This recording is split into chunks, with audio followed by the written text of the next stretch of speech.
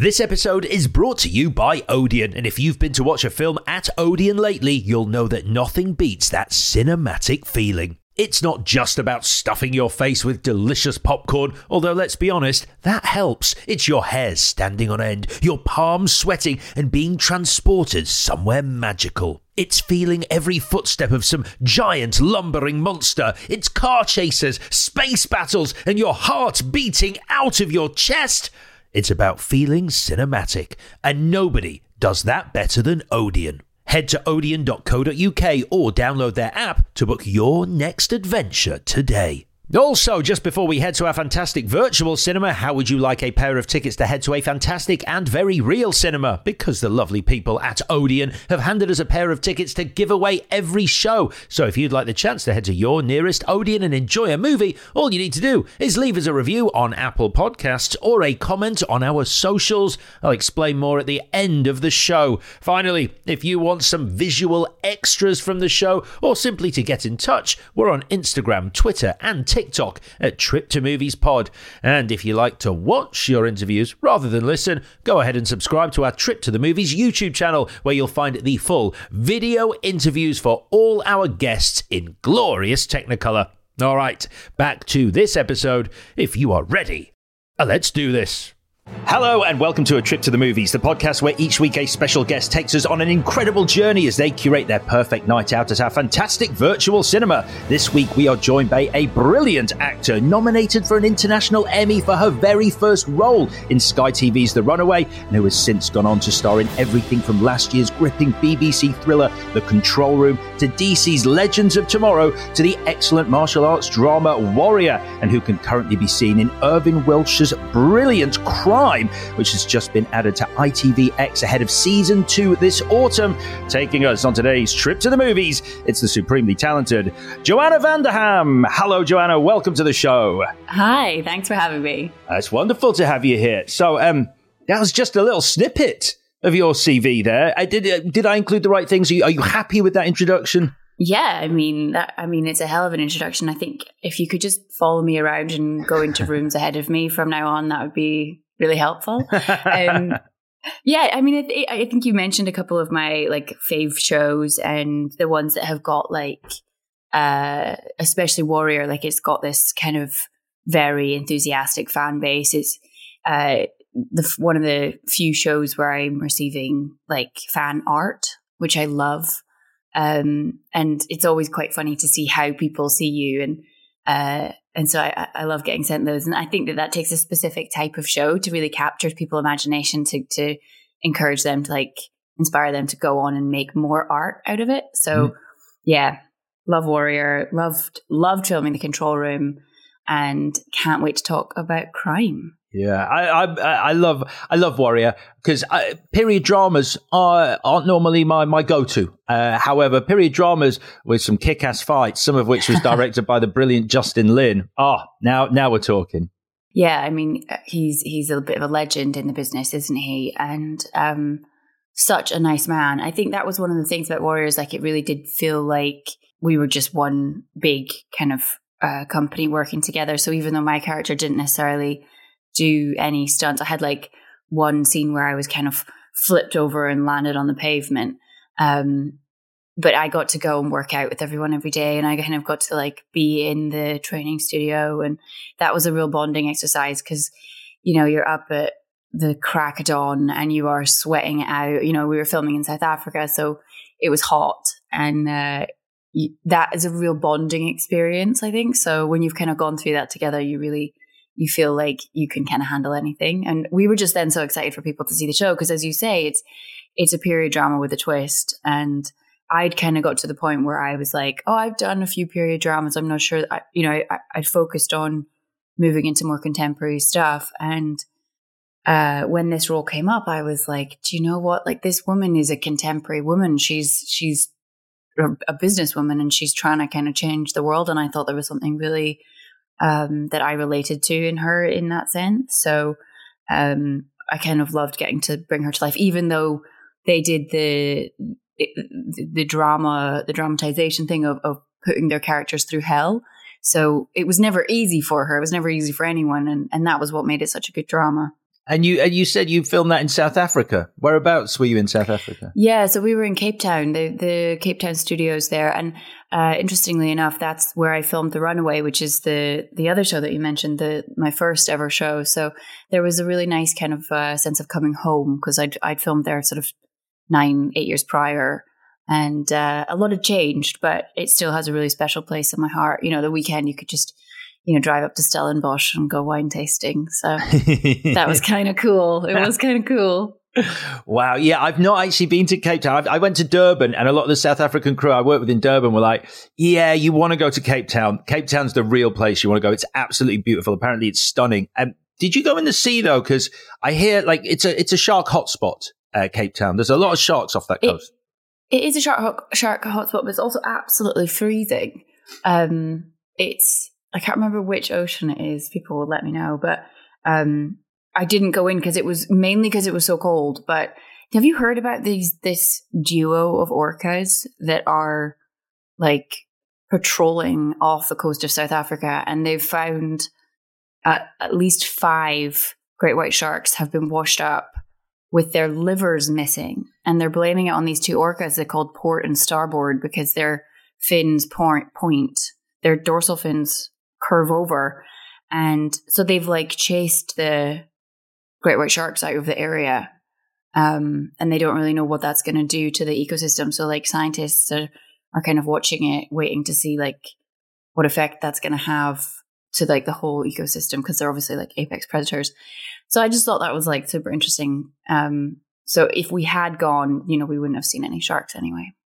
Yeah, I did read about that. It's weird, because it's not something that orcas do with the amount of frequency that port and starboard are doing. It's a very rare occurrence, and it's the liver bit that's sort of weird. It's almost Hannibal Lecter It's like we're not just killing the sharks; we're specifically eating their livers with a nice Chianti. Absolutely, going straight for the fatty bit that has all that energy in it. Seems so wasteful to me. But.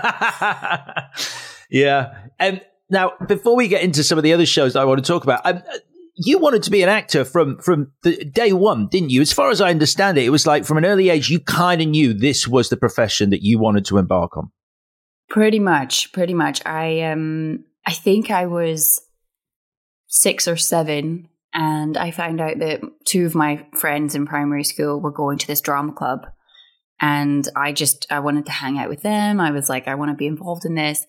And then I went, and we were doing the story of Tam O'Shanter. I don't know if you know it at all, but I have to familiarize myself with it, because I actually tell this story and then I forget what the story's about. I just remember that there's this drunken guy called Tam, and he is making his way home, and he basically is out after midnight, and then he gets chased by witches, and that lead witch chases him and grabs his horse's tail and pulls the tail off as he jumps over this body of water, because they're not allowed to, the witches can't cross the water. And so it was this kind of visceral, terrifying, I was 6 and thinking there are witches outside that are going to chase me if I'm out after midnight. And I got to play one of the witches. I think I was the lead witch, and my mom and my dad and my family had to come and watch us. And in my head, this was the production values. It was we were there. We had transported everybody. And realistically, we were probably just running around in a community center. And but in my mind, it was so real and so transportive that kind of first experience was I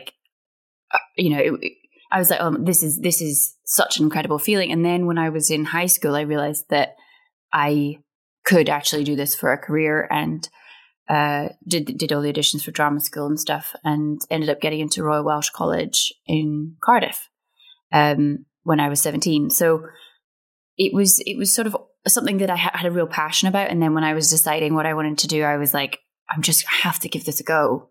I can't look back on my life and wish that I had. So I was very lucky that my parents were like, okay, you can see if you get into drama. It's always been that thing of see if you get in. Okay, see if you get a job. Okay, see if you get another job. And even now, my parents aren't relaxed. They're just oh, are you all right? When's the next one coming? And I'm like, I know. Tell me about it. Do you not feel that though? Because it is a profession that is sort of, to a certain degree, based on waiting for the phone to ring, and obviously you build up a body of work, and the phone starts to ring more frequently. But I don't know about you, but in a similar way to my profession, when TV stuff, it's like when that phone doesn't ring, it can only be for like 2 weeks. You were like, that's it, I'm done, I'm finished, it's over. Yeah, I mean, I think everyone does have that, and also the sort of imposter syndrome of like when you get a job being like, this is the one that they're going to find out that I can't do this. This is the one that's going to out me as being a total fraudster. But I think you sort of have to find a way to fill the time in a productive way. So I've written a play that I'm trying to produce, and I have I've got 2 TV series that I'm trying to produce as well.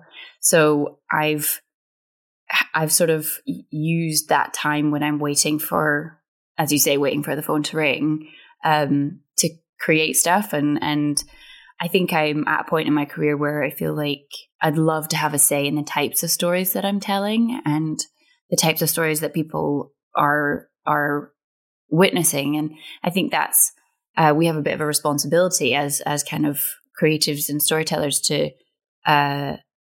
be mindful of what people are consuming. And I feel like I would love to contribute to that. And so I've got a couple of different projects that I'm trying to convince other people that they should pay for. And I guess it also takes the power back. It reduces the anxiety. I mean, I'm possibly speaking about myself here, but when you are doing stuff that is yours from the ground up and that you have, I guess, control over your destiny, it does help you relax and not be as panicked on such a frequent basis. Totally. I mean, I think you are speaking a universal truth for artists, and especially for kind of people whose jobs rely on a production existing. You know, a musician could always just pick up their guitar and play on a Sunday afternoon, but it's not like I can just act in my house by myself. Do you know what I mean? It's not something that you can just, that muscle you can't exercise. So it does give you that sense of control, and it does also give you that sense of when the big auditions come in, you're not as nervous. You don't have that like, oh my God, my entire career is riding on this 20-minute meeting. And because you know with confidence in the back of your mind, well, actually, I have to go back to my house because I've got a deadline for this other thing.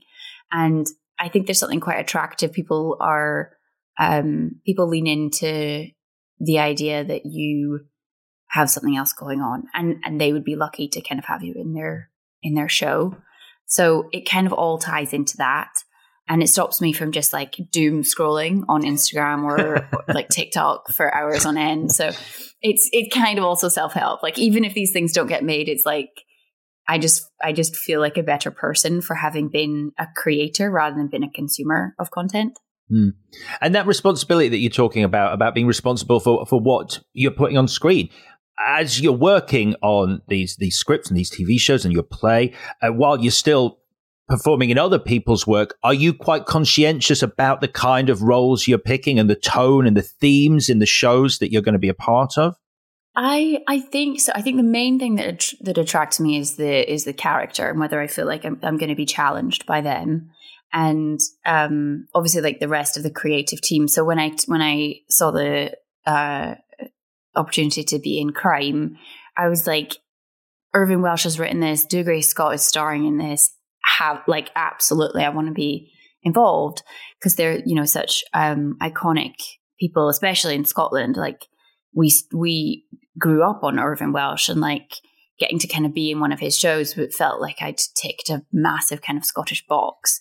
But at the same time, like he's making shows that I wouldn't necessarily approach create because of his life experiences. And so like the way that he grew up in Edinburgh, and I feel like he has a very unique voice that allows him to kind of comment on what he does comment on, which is like corruption in the police force, the inequality in like between classes in Scotland, and how the police force then interact with each different type of kind of class as they see them. And that is something that I feel like he can write about so well that I wouldn't probably like. That's kind of why I love being in stuff, because I'm like, oh, cool, you've you've come up with this and you've made it and you've like brought it all the way through to fruition where you're at a point where you get actors involved, which is actually like the last stage. And I think as an actor, you can start to think that you're the most important part because you're the face and you get to go to all the screenings and you get to go to all the glamorous things and there are awards and stuff. But actually it's like these projects have been in like the pipeline for years. Like I think Dougray and Irvin have been trying to make Crime for a decade before it actually went into production. Yeah. So that was like their baby. And so I knew at that point that I was just kind of like one of the last pieces that was coming to kind of join a team. And you do have to switch off your producer brain at that point and you just go like, this is the show that they're making and how do I fit into this as like, what's my kind of cog? What do I do in this machine? Which in and of itself is like another really cool challenge. So I love having kind of all of them. And it's I mean, like obviously coming from the mind of Irvin Welsh, it's slightly grittier than your average police drama. And I'm right in thinking it's a sequel to a movie that I absolutely love, which is quite a weird thing to say when people see this movie. If anyone's seen it, you love that movie because it's like being punched in the gut. But Filth with James McAvoy is just such an incredible film. Yeah. So it's the same kind of people as exist in that world. So we have, you're Ray Lennox and I play Amanda Drummond and you've got Ken Stott playing Bob Toll, and they live in the same world as James McAvoy's character. And I think what's really exciting about the show is that it's like so even if fans of Irvin Welsh have read the novel Crime, it's actually the prequel to the novel, which is in and of itself a sequel to Filth, if that makes sense. Yeah. So it's like this little sweet spot where you'll know all the characters and you'll know who's involved, but it's content that you haven't seen before and it's a storyline that you haven't seen before. And I think what was really fun about it is that, Irvin is in and of himself, he's like really quiet and unassuming and just very kind of gentle and soft. And you kind of don't expect that when you see his shows. But what he does do is that he sees characters kind of as they're never just one thing. No one's ever just good or just bad. And I think he pushes that to the extreme in his dramas. And that's what we get to see in Crime. So especially Dougray's character kind of struggling with his alcoholism and his drug addictions. He and the case that we're trying to solve, it basically causes him to kind of unravel, and the way that he's been so tightly bound in order to kind of get through day-to-day life, it all starts to kind of peel away, and that's essentially what you're watching, as well as the procedural. So people who love like a kind of whodunit are going to love the show, but then there's the people who want something that's like a bit more of a kind of human-centric drama. We're gonna tick that box as well. So yeah, he did well. Yeah, it's funny what you say about Irvin Welsh, because I had my preconceptions about the kind of guy he was going to be. I had the pleasure of hosting the Trainspotting 2 premiere in Edinburgh, and I met him for the first time, and he was just so at odds with this image I'd built up in my head of the man who wrote, Acid House and Trainspotting and Filth. Yeah, absolutely. He's also much taller than I expected. Yeah. I expected this kind of small, angry man, and actually he's like a very suave, tall, absolutely contented gentleman who just, he has political opinions and he voices them, and I think he puts them into his characters.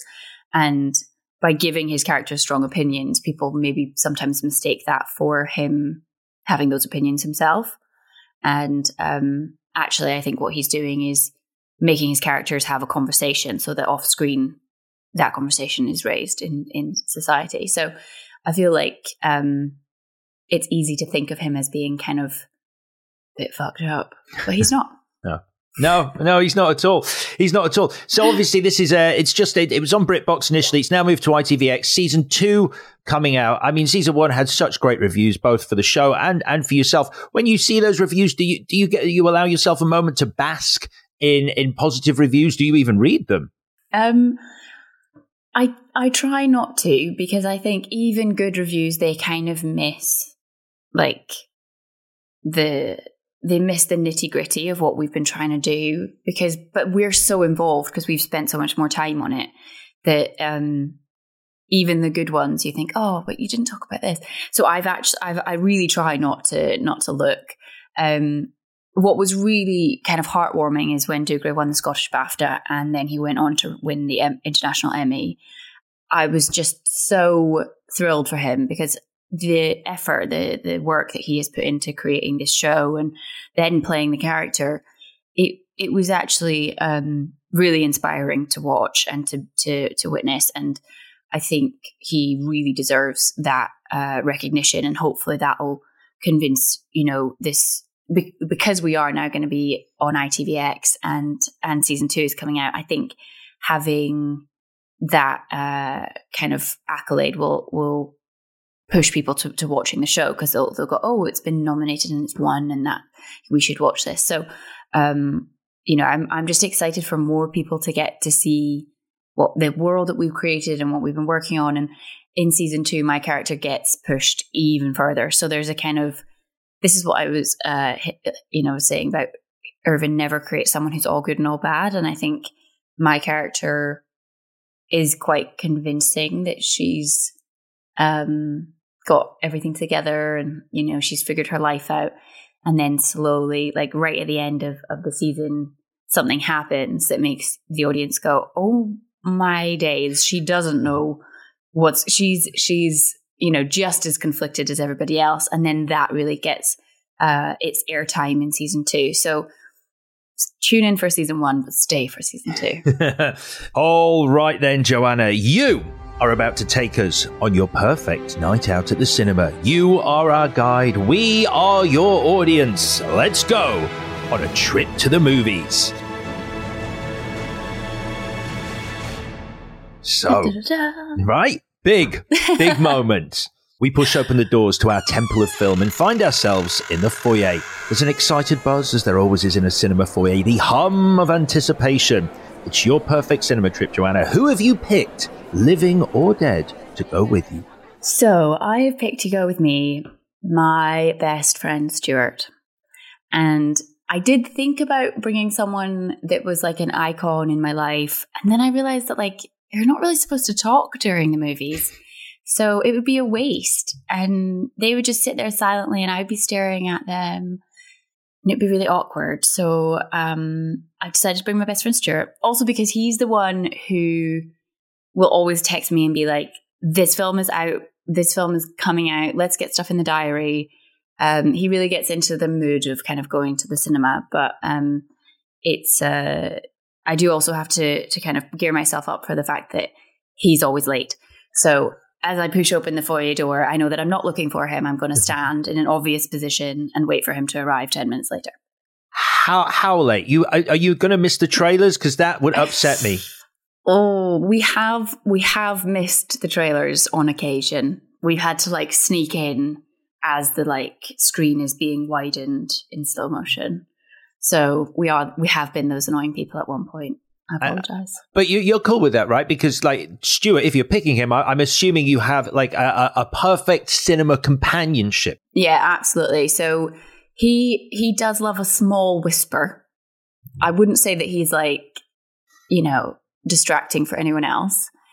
And we also have exactly the same sense of humor. So if one of us finds something funny, the other one will as well. And sharing that is kind of the joy of going to see a movie with someone, isn't it? So in that sense, he's absolutely the right person to go with. And we often will then go for a drink afterwards and fully analyze the film and break it down scene by scene, performance by performance, shot by shot. And what makes that interesting is that we, more often than not, we don't disagree. I mean, we don't agree. Oh, okay, that's great. And you like that? Mm-hmm. You like the fact that you can have an argument about the film afterwards? Yeah, for sure. Like he'll think that someone's performance was great and I'll think it's rubbish, or vice versa. And how long have you been going to the cinema together? Was it an epiphany when you first went together and you were like, oh my God, you are the perfect cinema companion, Stuart? Yeah, I think so. I think the first time we went, we were probably quite hungover, and I think he'd maybe stayed over at mine, and then the next day we were like, okay, what's going to make us feel better? What's going to pull us back out of this kind of, pit of despair? And we thought, we'll go to the cinema because we don't have to talk. We don't have to make any effort. We can just sit here and, drink our soda. And it was after that I kind of went, do you know what? We should do this more. And then as we got older and we were hungover less times, it was just, do you want to go to the cinema? We'd skip the first stage and just be sensible people at the cinema. All right. Well, it's you and Stuart going to the cinema. Now, Joanna, there's a clock on the wall in the foyer. It reads a specific time. What time of day have we gone to the cinema? So it's 8 p.m. on a Friday night. Wow. 8 p.m. on a Friday night. Not just the time, but the day as well. Yeah. I want the cinema to have that atmosphere. I want other people there. I feel like if I wanted total silence or like no distractions, I would just watch a film in my house and I wouldn't bother going to the cinema. But I think you go to the cinema to kind of experience these things collectively. And I kind of love watching other people react to stuff. So like before the movie starts, Stuart and I will sit there and we'll be like, do you think they're actually a couple, or do you think they're friends? Or like, do you think that they're having an affair? Is this their first date? We'll like look around us and like totally make up backstories for people that we don't even know. And we couldn't do that in our own house. So I want the cinema to kind of be like buzzing. I want that anticipation. I want people like coming in last minute or sneaking out to get more popcorn because they're just having a great time. And like, yeah, I want people to feel like it's the beginning of the weekend, so everyone's in a good mood. It's like late enough that they had dinner, so there's not too much snacking going on. And yeah, 8 p.m. Friday night. Do you find that if other people are laughing, because as they say, laughter is infectious. So do you laugh more when other people are laughing? Do you cry more when other people are crying? Does the emotion of a crowd instill you with a similar feeling? I think it does. Like my fiance definitely calls me an empath, and like if he's annoyed about something, I'll get annoyed even if I don't know what it is. And I think the same is true for like going to the cinema, and especially laughter. Like if other people, or do you know what I find even funnier is when people laugh at stuff that I'm like that wasn't supposed to be funny. And then I sit there and I'm like, why are you laughing?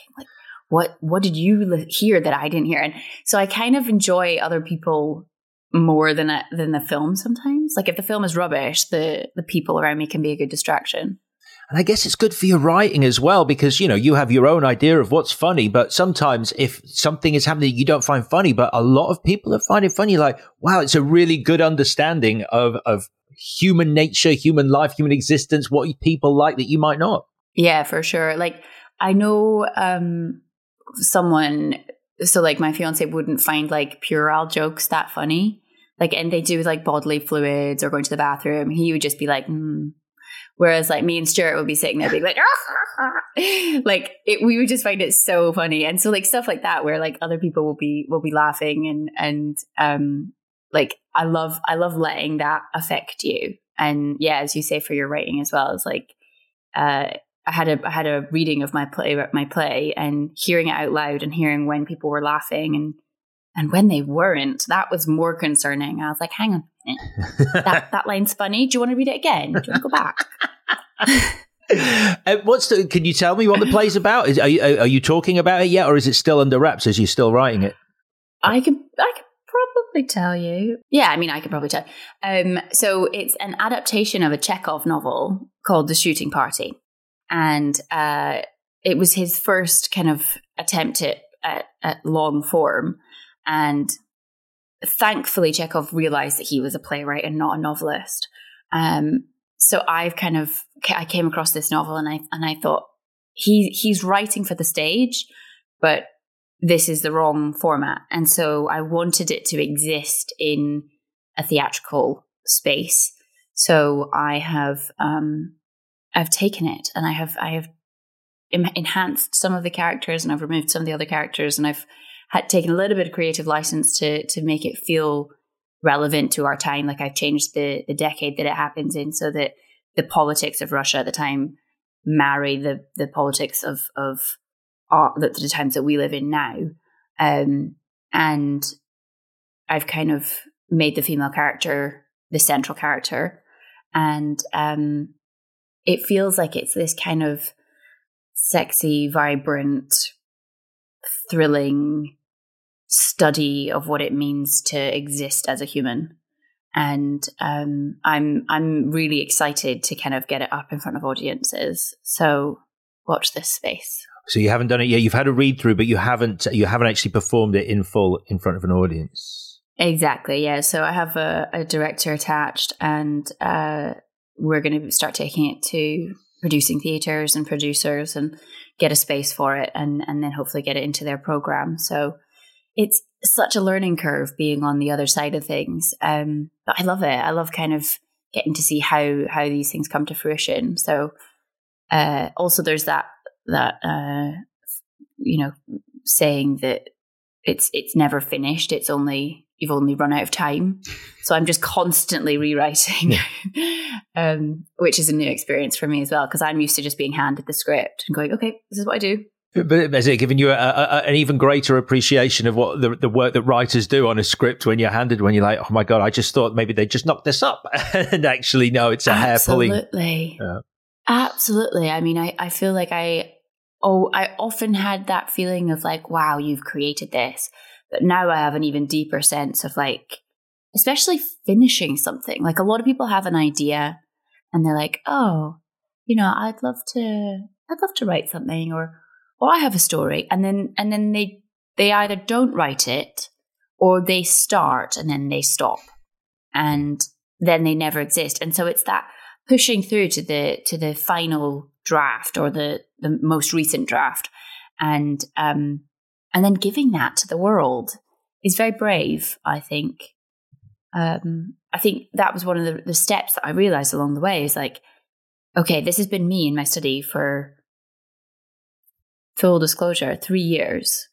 And now people are reading it and they're looking at it, and like, there's so much of me on the page. There's so much of my opinion and my thoughts and my feelings and my experiences in life, that if someone was to say they didn't like it, there was a bit of me that was like, what would I do?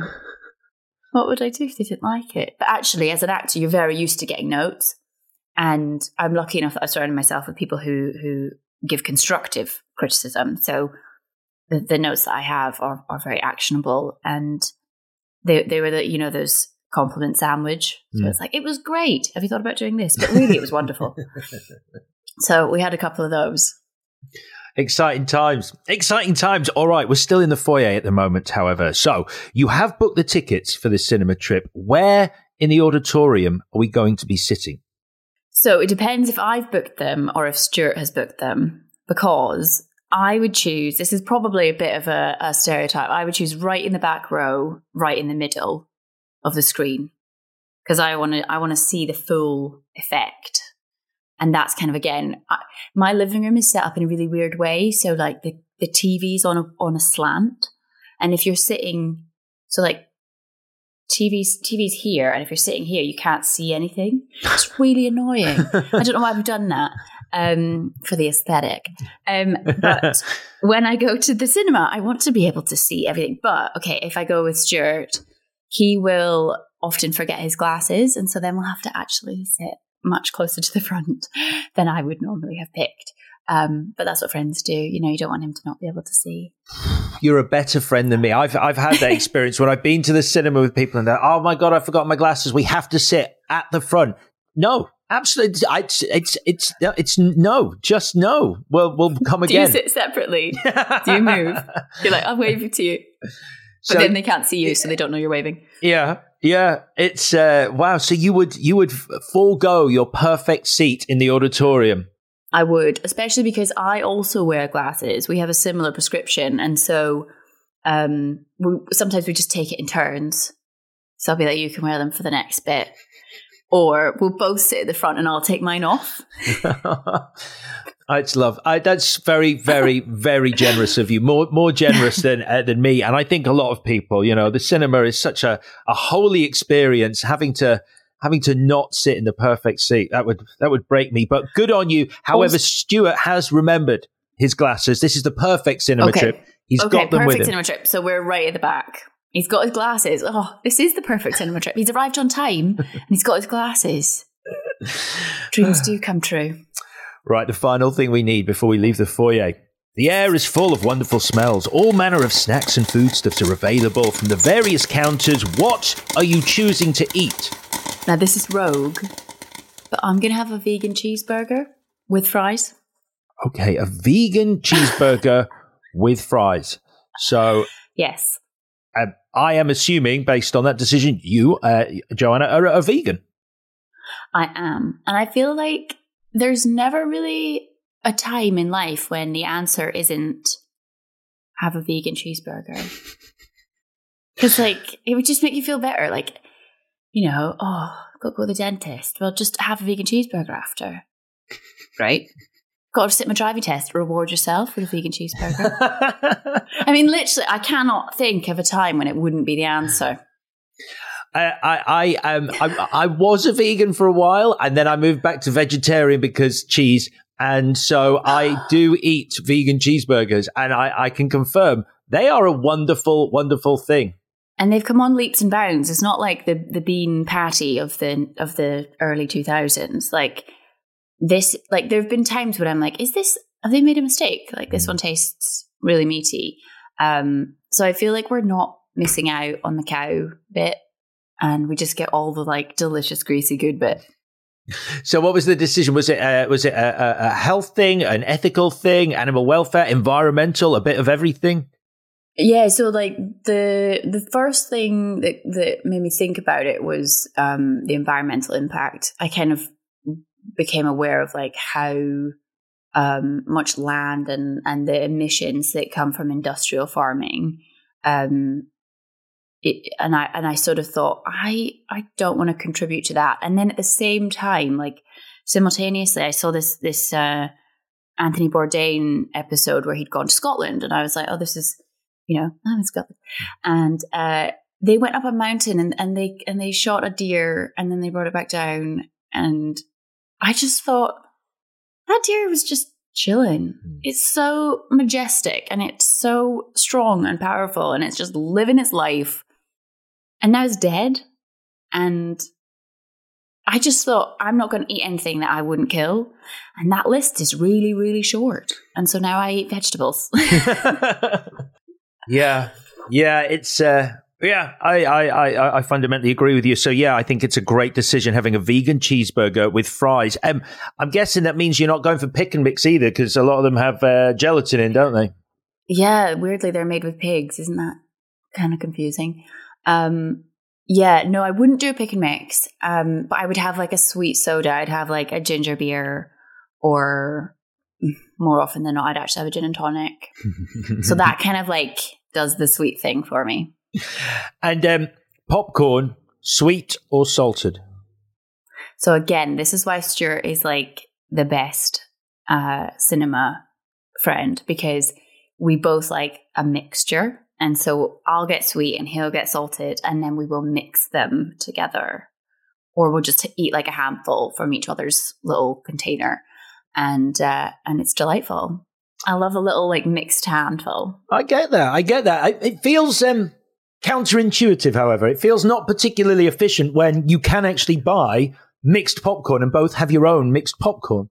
Then they get to decide the ratio. The person who's filling your box will be I'm going to put in this much of this. And also, then all the salted is on the bottom, or all the sweet is on the bottom, and you have to stick your hand in and rake around. And you don't want to do that when you're sharing. So this way, you can just be I'm going to take a handful of this and a handful of that, and then you can be gross in your own space and melt them in your mouth, mix them in your mouth. Okay, so it's mixed. I like this. I like the control you're taking here. You're writing scripts. You're putting on a play. You're deciding exactly what ratio of popcorn you want in your mouth between sweet and salted. There's a lot of control issues here. Listen, the world is going to pot. You've got to take this when you can. Absolutely. I have no regrets. All right, brilliant. We've got everything we need now to leave the foyer. We're going to walk down the corridor towards the auditorium. Posters along the cinema wall illustrate some of your most important movie memories. The first poster I'm going to put up depicts your fondest movie memory. So this one's kind of embarrassing, but I'm just going to admit it. My fondest movie memory is actually the first time I was allowed to go to the cinema by myself with my friends. So like everyone in my class in high school was invited. And so there were like loads of us. I mean, I went to high school in Dundee in Scotland, so it's probably not that many people compared to other schools. But there were like 30 of us, maybe. So you can imagine the chaos that was going on. And like I had my little like £5, and so I could buy my sweets and check what everyone else is buying and make sure that you could like, you know, that you looked cool to sit in the dark. And then I think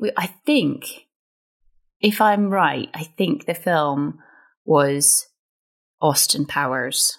Oh no, I've made a mistake. It was what is that puppet movie? A puppet movie. Whew, I mean that's broad. It's called like, and they like, it's like a sarcastic puppet movie, and they go and like solve crimes. Wow. So if you were in high school, a sarcastic puppet movie, God, I really wish I knew this. It feels like one of those. I mean, trivia about films is like my thing. And they're like, America. Oh, yeah. Team America World Police. Team America. That was it. Yeah. That was it. Wow. I know. That's a hell of a movie. Yeah. So I would have been 13 when that came out. And that was the first time I was like really allowed to like go and be with my friends, and like there was loads of us. And and we all just found it absolutely hilarious. And then for the next year, probably, we were just walking around singing songs from it and doing quotes. And like I love the fact that you can kind of have that immediate reference to something. That's how kind of movies can like create a sense of community. Like you can just make a gesture or say one thing, and it brings you together because you're like, oh yeah, we had that shared experience. Yeah. So that's like quite embarrassing, but that is my fondest cinematic experience. I don't think that's embarrassing at all. Although I don't imagine, have you watched it since with your partner? Because I don't imagine they would appreciate one of the greatest vomit scenes in cinema history. I think he does actually really love that movie, but I haven't asked him. What I might do tonight is be like, babe, I have to watch this film for work. Will you, do you want to watch it with me? And he always says yes because he's incredibly sportive. And he'll be like, are you joking? Is this what we're watching? And I'll be like, America, fuck yeah. And it'll be great. Oh, lovely stuff. Yeah. I just hearing that song again, it makes me want to watch it. I haven't watched it for ages, and I remember having my mind blown because it is so like, oh, how have you done this? But it's Matt Stone and Trey Parker and that whole, you got to. The creative team behind it is just like, they're comic geniuses, aren't they? Mm. And I think it was also in a time when they kind of had a bit more freedom. So it was, I mean, it's incredibly controversial. I feel like it would just be banned now. All right, Team America World Police is our first poster that's going up. Our second poster, as we continue down the corridor, depicts your worst movie memory. So this is really like stayed with me. When I was like 10, I tried to get into a 12A movie. And I'd been practicing my year of birth all morning. But because I'm an October baby, I'd actually got it wrong. And I kept getting confused. And so when it was time and the usher asked how old I was, I said the wrong year. And I was with two girlfriends like at the same age. And my brother was also going to like this other movie, and he got in because he was older. And so we didn't get to go in because I ruined it for them as well, because I'd said, and they were so like, they were very understanding, but you could tell, you know, and they were just like, like we'd all put on makeup and like straightened our hair, and I was wearing double denim, and I really thought that I looked 12. and I obviously didn't, and then I ruined it, and so we didn't get to see the Spider-Man movie. It was I was going to ask. It was the first Spider-Man movie that you didn't get to see. So, you rehearsed the wrong dates, or you panicked in the moment. I want to say it's the latter. I think I panicked in the moment. Yeah, because like I'm quite good at math, so I think I would have actually known the right year to say. And then when it came down to it, I was like, and like, instead of just changing the year and sticking with like the most amount of truth, because then it would have been 2 truths and a lie. But actually, I think I just went for lie, and I really messed it up. And I can remember that feeling of like just the embarrassment, like rising and just being like pink in the face and like sweating, and like my super straight hair was just like sticking to my face, and I was like wiping my sweaty upper lip, like. Ooh, it was just awful. So I really, it stayed with me. I mean, the reaction sounds like you're trying to rob a bank, not get into a 12 at 10 years old. But yeah, I understand how stressful it can be. I'm a very nice person. It's like the worst thing I've ever done. All right, Spider-Man, the poster for that 12A movie Spider-Man is going up. We're continuing down the corridor. Our third poster depicts the last performance that brought you, Joanna, to tears. So this was a tricky one because I try not to cry. And I think, like, as I was thinking about it, I was like, why is that? And then I was like, this podcast is probably not the time to get into that. You can get into it. This is a safe space. Is this therapy time for Joe? Yeah, I don't know. So I try not to. And I think I sit there and I intentionally, I'm like, and I like try and get the frog out of my throat. I like refuse it. And like in the way that when some people watch a scary movie, they have this voice in their head that's like, it's just a movie. It's not real. It's just a movie, to try and like make them not so scared. I do that with like sad stuff. And I have this kind of like voice in my head that's like, well, no, they're just actors. They're just actors. And I like really try not to. But one film got me recently enough, and that was Tick, Tick, Boom with Andrew Garfield. It was just so powerful to watch this person who was so full of life have it cut short. And because the AIDS epidemic have affected so many people, I think there was a sense of it being bigger than just that story. And so that did get me. That got me in the end. It's an incredible film, isn't it? He's such a versatile actor as well, Andrew Garfield. Like, you're watching him be the best thing in the recent Spider-Man No Way Home movie. Then you see him in something like Tick, Tick, Boom. And it's like, it's chameleon-like. Absolutely. I was lucky enough to get to see him in Angels in America on stage, and I went for the double show, so it was 8 hours of theater in one day, and he was just breathtaking. I mean, he was just so easy to watch and such a natural storyteller, and I think he's got a real his versatility is not placed on him, it's sort of accessed from somewhere deeper within. It's not like he's trying to be a character. It's like he embodies that character. I really, really admire him as an actor, and seeing him sort of do like a singing, dancing, even though this had a really Tick, Tick, Boom had such a powerful message behind it, it still was like had musical elements, and seeing him kind of attack those with so much freedom and lack of not he's not thinking about what he looks like, was a real kind of lesson for me as an actor. And again, I think that's why I was so moved, is because the performance was so convincing.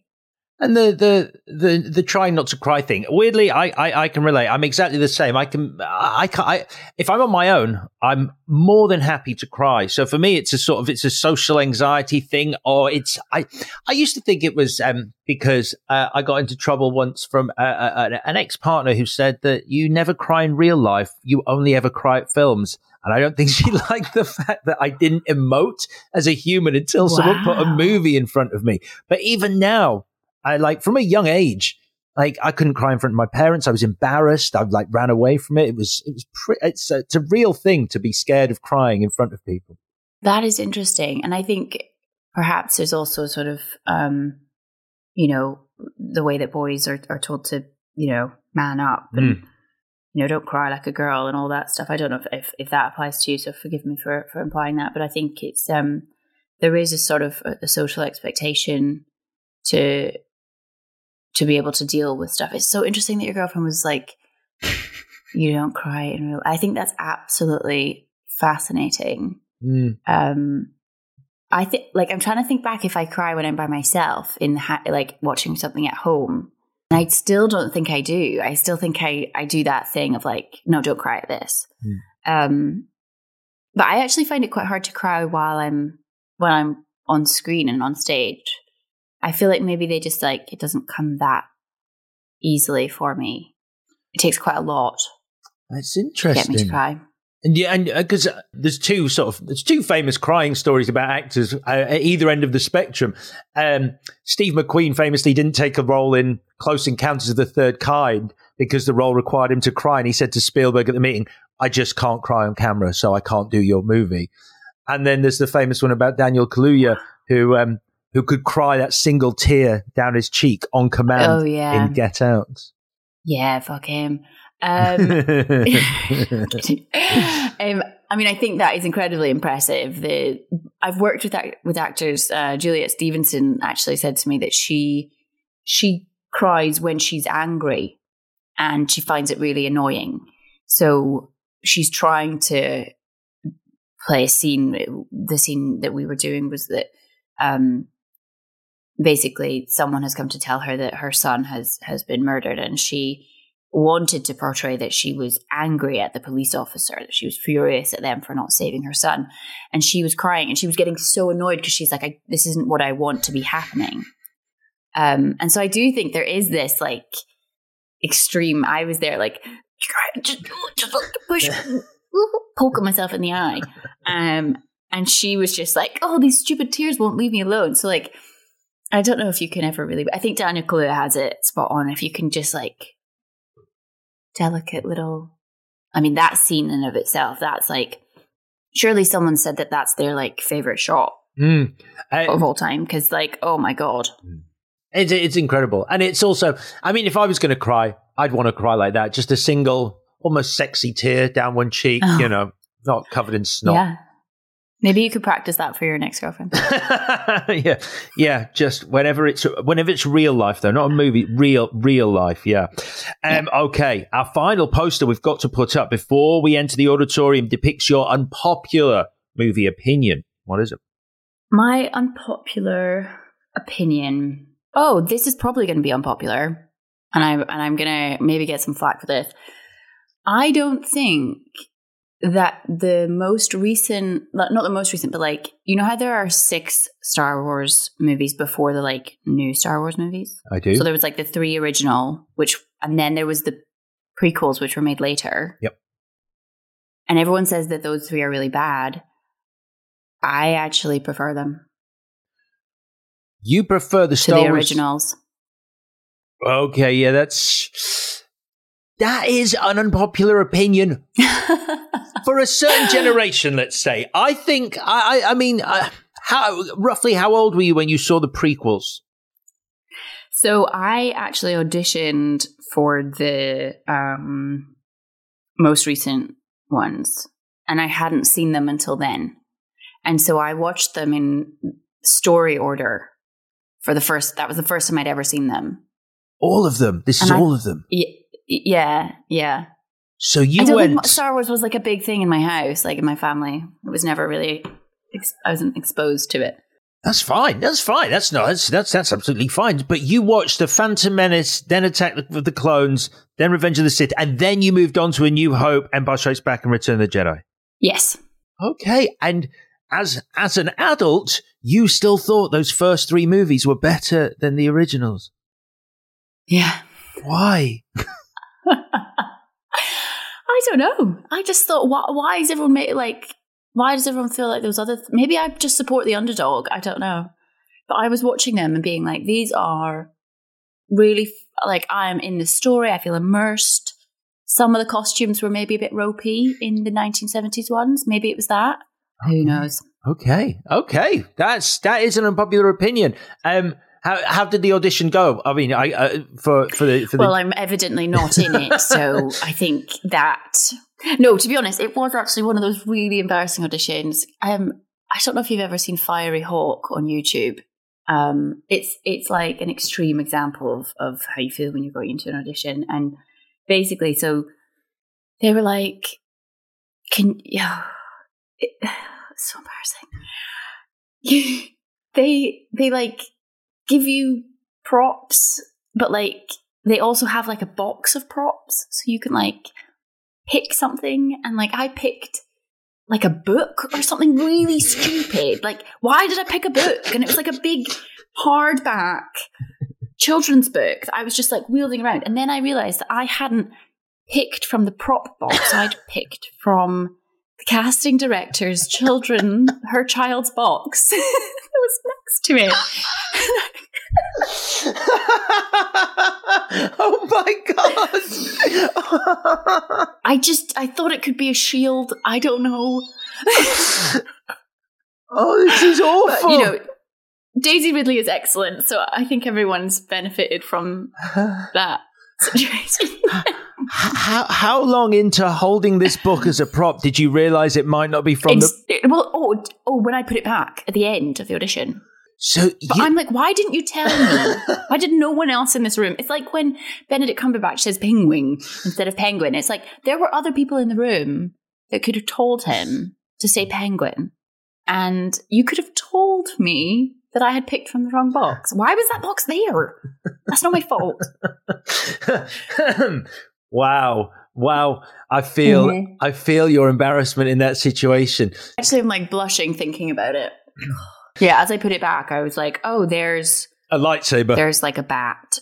And, yeah. Wow. But I mean, you've got to think about it like this. If you'd picked from the right box, you'd be Rey in the new movies right now. I mean, it was only that book that stopped you being in that movie. That doesn't make me feel good at all. That makes me feel even more stupid. As I was saying it, I realized that in my head that was a really good thing because it was nothing to do with the audition. It was the fact that you picked up the book. But when I said it, I realized that it was like, oh yeah, it still doesn't change anything. Still my fault. Yeah. This close. No, but if anyone is listening from the Star Wars franchise, I'm a big fan of all the movies and I'm available. Brilliant. We're putting up then a poster for the prequels because why not? We're into the auditorium. So I will say there's a queue of people hoping to join yourself and Stuart in the auditorium. Now, you like a big crowd. I'm assuming you're letting them in? Oh, yeah. They're pretty much full. That's what I want. Amazing. The crowd go wild. They're pouring into the auditorium. Now, before we get to the movie, there's a few things I'm going to play on the screen. And the first thing I'm going to play is a trailer for the movie you're most looking forward to. What trailer are we playing? So, this is tough because I actually want two. So I'm really looking forward to seeing the next Dune movie. Mm. I loved the first one. I actually loved the original as well. The David Lynch one from the 80s. Yeah. I just thought it's such an incredible world. And apparently the book is really dense. So I think hats off to creating this film where everyone can get so immersed and all the storylines and all the worlds are really clear and engaging and kind of by the end of the first film, even though it was quite long, I was like, oh no, what happens to them? The other one is Legally Blonde 3. And I think this really shows the wide expanse of my passion for film because how different can you get really? But There have been so many delays. Like, they've been promising that they're going to release it, and then they said that they were going to release it this year, and then now there's like, maybe it's been like indefinitely cancelled, and I'm like, but it's got Jennifer Coolidge in it. What could go wrong? Just give it to us. We will like it. Love Jennifer Coolidge. Oh, God walks among us. She is fantastic. Right? Yeah. And she's like having this resurgence, and I'm just like so happy for her. Yeah. And that first movie, I wasn't a huge fan of, was it Red, White and Blonde, the second one? But that first movie, I'd forgotten. I watched it not so long ago. It goes from this one thing, and then you've got this kick-ass courtroom drama at the end. And I was like, I love a movie that ends with a courtroom drama. Why did you rewatch it? What were you doing?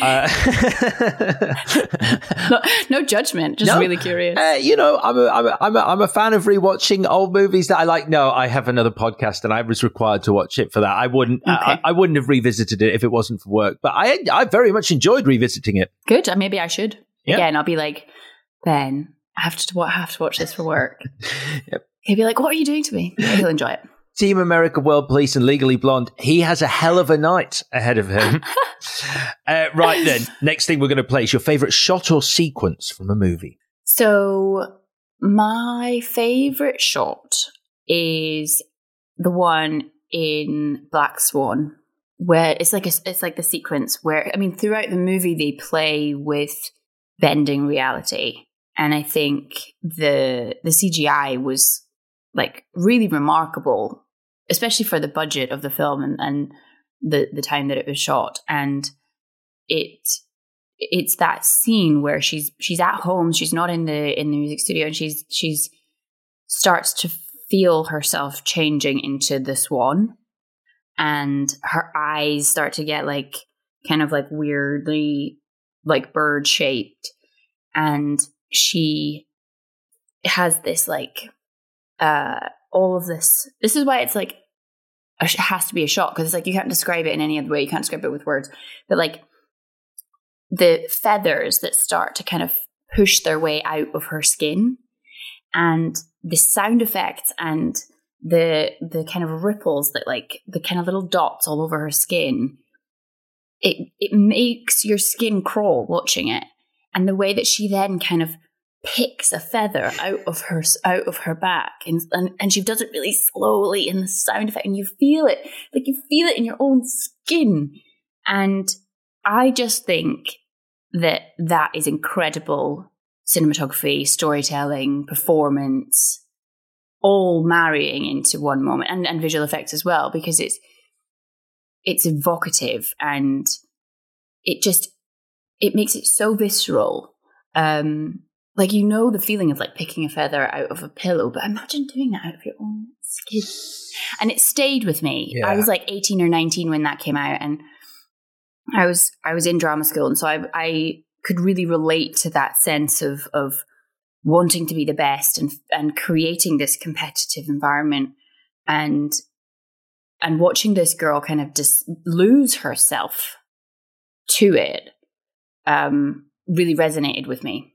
So that's my favorite shot. Oh, it's I had my own skin crawling moment as you described that. It's the body horror in Black Swan. It's weirdly a very simple moment that gets me, and it's where she's picking at her fingers in the bathroom, and then she pulls the bit of skin, and the skin strips all the way down the top of her finger from the nail. Yeah. Uh-huh. Every time it gets me. I mean, even again, you describing that now, I'm like, oh. Makes you feel kind of sick thinking about it. So I think like it's just so cool as well, the exploration of the inside of someone's mind.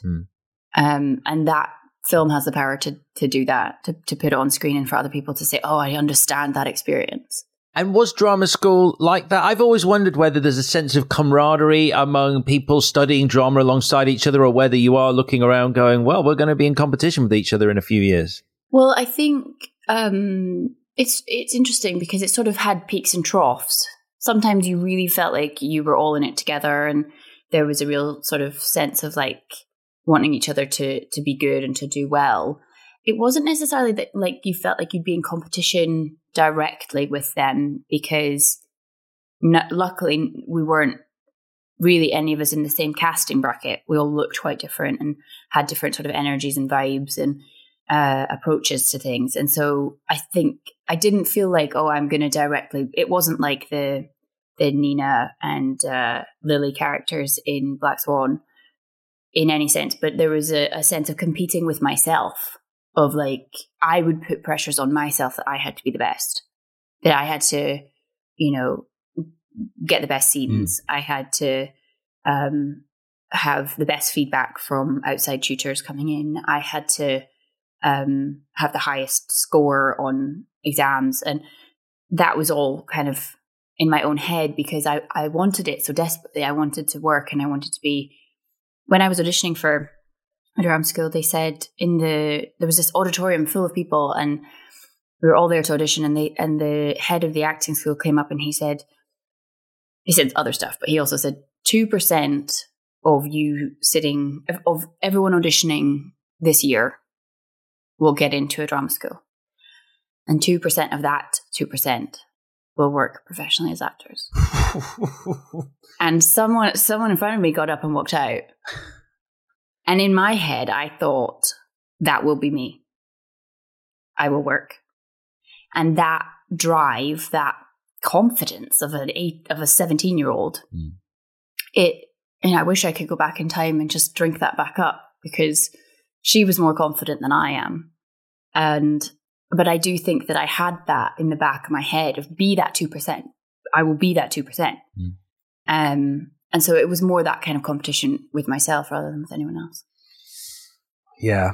Yeah. And you say you even though to talk to that 17-year-old now and go, you did it. You actually work professionally. You're 2% of the 2%. You feel less confident now than the person who actually got you to this point?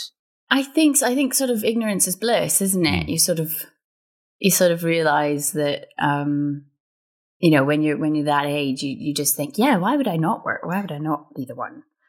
And now I sort of feel a little bit more like the competition's harder. The players I'm playing against are so good. They're so incredibly talented that it's, I do sometimes find that I'm sort of thinking, oh, can I do this? Can I play this part? You know, it's a little bit like saying I can't take the role because I can't cry. It's like I probably wouldn't say that because I think on the day I could get there, but I feel like, I think if I could go back and be as confident as I was then, maybe I should be. Maybe I should just tell myself I am. Yeah. It's like, well, it's a bit of a confidence trick these days, isn't it? It's like, you know, the imposter syndrome that you mentioned earlier. It's like burying that and going, actually, everyone believes I should be here, and I do too. So shut up. All right, then. A couple more things before we get to the movie you're playing tonight. Next up, you very kindly printed out T-shirts for our audience and Stuart with your favourite movie quote on the front. What is that movie quote? The movie quote is, "You've always been crazy. This is just the first chance you've had to express yourself." And it's from Thelma and Louise. I have seen Thelma and Louise once, very long time ago. And what are the circumstances that this? Who says it? Is that Susan Sarandon to Gina Davis or vice versa? Yeah, no, it's Susan Sarandon. And they've basically, they've run away and they're sort of driving the car and they get to the motel room and it's the first night in this motel room. And basically she's thinking, should I go back? What have I done? I can't do this. I can't run away. We're crazy. I must be crazy to be here. And she says, you've always been crazy. And I just think that that's wonderful. It's permission. It's you know, you'll have the best adventures of your life if you're not censoring who you are. I think that's the sentiment. And I just think that is lovely, especially because, you know, with social media nowadays, and you sort of feel like you have to convince everybody that you have a sort of lifestyle or an appearance or that you have the coolest clothes. And God, it must be so difficult for people in high school and younger kind of thinking, like directly comparing themselves, because that's what teenagers are supposed to do. They're designed to do that. And I just think I can't wait for everyone to feel like, to realize that they can be a bit crazy and that is when they'll have more fun. that's when I have the most fun in rehearsals. It's when I have the most fun, outside of work, but especially in rehearsals, it's when you push yourself past the point of what would I do or what would I not do into that realm of what on earth could I do? I just think that there's so much fun there. There's so much fun to be had. So remind me of the quote. You've always been crazy that this is just the first chance you've had to express yourself. Lovely. That's going on a t-shirt. Everyone's thrilled with their t-shirts. Thank you again, Joanna. Right. Final thing before we get to your movie. What are we playing through the sound system? It's your favorite song or soundtrack from a film? So again, I kind of have this was a tough one to choose because they're both songs that have kind of stayed with me as I first sort of started watching films. So the first one I would probably pick would be Bittersweet Symphony by The Verve, because that is the end. That's the kind of climax of Cruel Intentions. And so Reese Witherspoon's character has finally bested Sarah Michelle Gellar's character, and she's driving off in the car that Sarah Michelle Gellar wanted, and that started the whole thing, the whole competition, when the whole school finds out about her addiction to cocaine and all the other little things that she's figured out. And I just remember it so clearly. She's got this little crucifix that she kind of unscrews, and she's taking a sniff of cocaine when she hears over the sound system what's going on, and she looks up in the mirror, and she's just got this line of cocaine on her nose, and she's just I'm fucked. And Bittersweet Symphony is playing, and it's just so perfect. And I feel that was one of those movies that I probably watched too early, too young, and I have my older sister to thank for that. But I turned out okay, no issues here. So that would definitely be one. And then the other one is such a rogue choice. Go on. So it's from a film called Toothless, which I don't know if you remember. It's about a dental assistant who gets hit by a car or a bike or something, and she becomes the tooth fairy, but she's actually in a coma. And so it's this ridiculous movie where she's no, I'm not the tooth fairy. What's going on? But you kind of fall in love with her, and you spend the whole movie kind of wishing that she could accept her circumstances and that she would be this good tooth fairy. Because I was probably 5 or 6 when I watched this. And then right at the end, she actually dies, and she goes away. Oh my God. And yeah. I wasn't expecting that. I thought this was good, a kid's movie. I think it is a kid's movie, but she was hit by a car. So it's also this was the 90s. Yeah, they were different. Yeah. Things were different. So she doesn't make it. Oh no. Maybe I've made a mistake. Maybe she regains consciousness, and so she stops being tooth fairy. Oh my God, this is a roller coaster right now. She maybe doesn't die. Wow. People can Google it. I'm so sorry. But basically, at the end, when she is leaving, I think she is dying.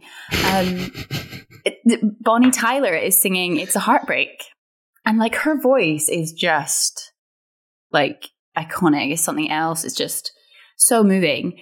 And I do actually, I would cry at that. So I was 6 or 7, and I would just be it's a heartbreak, nothing but a just singing along, cry, feeling my feels.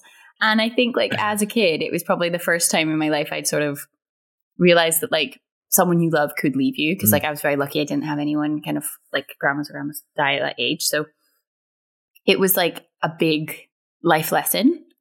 And I think, again, it's really remarkable that films can kind of give you that and be there and do that for society. So I just thought that was a fun one to include. Sorry, I didn't know the plot that well. That's all right. I'm certainly going to look up Toothless immediately after this, because it's one that passed me by entirely, and I'm interested to know whether or not she dies, because I just need that closure now. I'm not sure why. Right. The moment has arrived, Joanna. It's time to announce to our excited audience and an excited Stuart in this packed auditorium the movie out of all others you have decided to screen for us tonight. What film are we watching?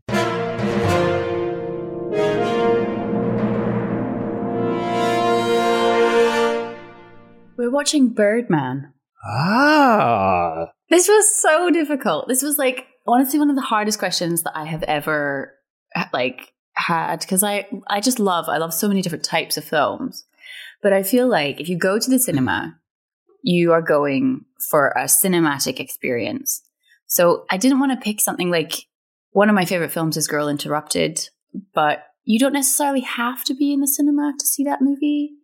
And so I thought, what film have I seen where I've been like, I am so glad I saw that on the big screen with the too loud music, and it was an experience, and it was Birdman.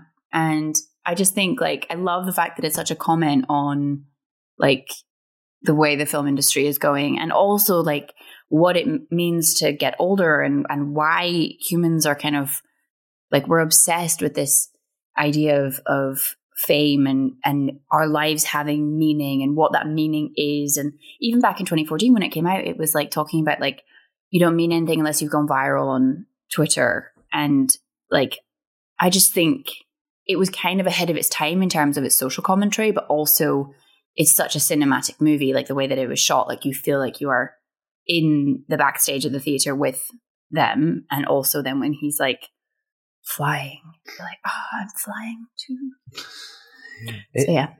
So this is Alejandro Inarritu. Clearly putting something in the water in Mexico. You've got him, Alfonso Cuarón, Guillermo del Toro. You know, these three directors who all like won big at the Oscars. But this one, it's been a while since I saw it. The bit that I remember, there's a really funny line at the start where Michael Keaton is talking about the like, it's a sort of thinly disguised a comment on superhero cinema, and he's talking about Jeremy Renner and what a fantastic actor is, and someone's like, you know, he's in the new Avengers movie, and he's like, they got Renner.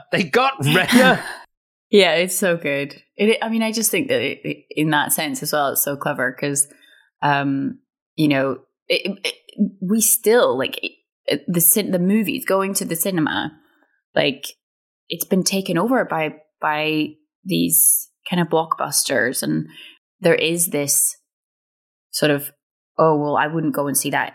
You know, it needs to be the type of movie that I would go and see in the cinema, because otherwise people do just kind of want to watch it in their houses. And I feel like that, like Birdman, using that ironically got people to the cinema, and I just thought that was really clever. What a brilliant choice, Birdman. I can't remember its subtitle. It's got a great subtitle. The Unexpected Virtue of Ignorance. Yay! All right, brilliant. That is the movie we're screening. And that is it, Joanna. The curtains have closed. The guests are milling out, smiling, chatting, and thanking you for taking them on an incredible night out of the movies. But before you go, it's time for this week's mystery question, as we ask, what's in the box? I saw you with the box. What was in the box? Oh, what's in the box? Oh.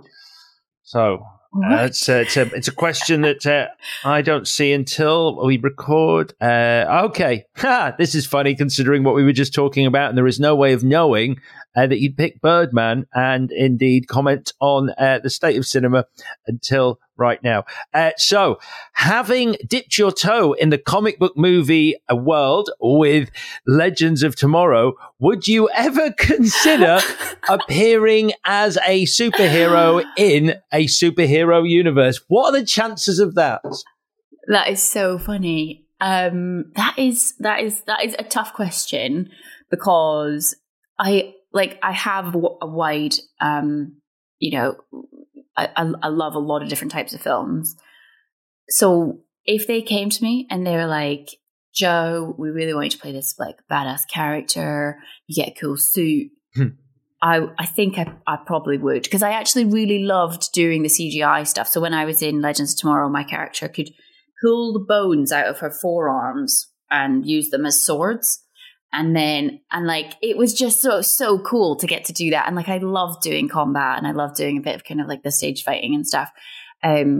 So I actually think I would really enjoy it as an exercise. And I think also what it then does is it gets your name and your face out there, so that you can then, you know, get audiences to come and see other stuff. And I think, again, that's what Birdman kind of comments on, is like, you know, butts on seats. Like, if people know who you are, they want to come and watch your other stuff. So I think Yes, I'm going to say yes. Okay, yes. All right, good. Yeah, I appreciate the thought that you gave to that answer. And yes, I think we've arrived at yes, but yeah, that works. Okay. Joanna, that really is it. Your taxi has arrived to ferry you back to reality. But before you leave, let's recap your perfect night out at the cinema. You are going with Stuart at 8 p.m. on a Friday night. Stuart has remembered his glasses, so you're sitting on the back row in the middle. You are having a vegan cheeseburger with fries because there is no wrong moment for a vegan cheeseburger with fries. You picked up a can of ginger beer, you put it back down and picked up a gin and tonic. And then you're going to have some mixed popcorn that you're going to mix yourself because then you get the ratios exactly right. We are putting up posters, first of all, that depicts your fondest movie memory, which was when 30 of you from school went to watch Team America World Police. Your worst movie memory, the poster is for Spider-Man. It was a 12A movie. You got your birth date wrong, and you were 10 years old, so you didn't get in. The last performance that brought you to tears is Andrew Garfield in Tick, Tick, Boom, and your unpopular movie opinion ranged from that movie cinemas play, they all sound too loud, to actually the prequels of Star Wars are better than the original Star Wars movies. We're watching trailers for Dune Part 2 and Legally Blonde 3 if they actually ever make it, so we can see Jennifer Coolidge on screen again being brilliant. Your favourite shot from a movie is the creepy-ass swan transformation from Black Swan. Your favourite quote is, "You've always been crazy. This is just your first chance to..." I've butchered it. We all know the quote. We heard it from Joanna. That was your quote. I ruined it. I'm sorry. Next, we're playing Bittersweet Symphony from the end of Cruel Intentions, followed by a movie that I'm yet to watch, but Toothless, the end where Bonnie Tyler, It's a Heartbreak plays over potentially the woman either dying or not dying. To be confirmed. We are then going to watch Birdman. Joanna, thank you for taking us on this trip to the movies. Have you had a good time? I've had a delightful time. As we've established, I like to be in control, so getting to pick everything was great. But no, thank you so much. That was really, really fun. And I hope that Toothless lives up to expectations. And as Joanna's cab carries her away from our virtual cinema off into the distance, it's your chance to win a pair of tickets for a night out at a very real Odeon cinema. As I said at the start, the lovely people at Odeon have given us a pair of tickets to hand out every week, and if you'd like the chance of getting these tickets, all you have to do is leave us a review of the show or a comment on our socials. You can leave the review on whichever podcast platform you use, be it Apple Podcasts or other, or you can get in touch on any of our socials, Twitter, Instagram and TikTok, where we're at Trip to Movies Pod. The competition is only open to UK residents and the tickets exclude Odeon Leicester Square and Odeon Lux. And just before I say my final farewell for this episode, don't forget you can find the full ad-free video interview for today's Joanna Vanderham episode and indeed every guest on our Trip to the Movies YouTube channel. So please head over there and subscribe if you would like to watch the ad-free video interviews. And that really is it. I'll speak to you next week when another guest takes us on a trip to the movies. Bye-bye.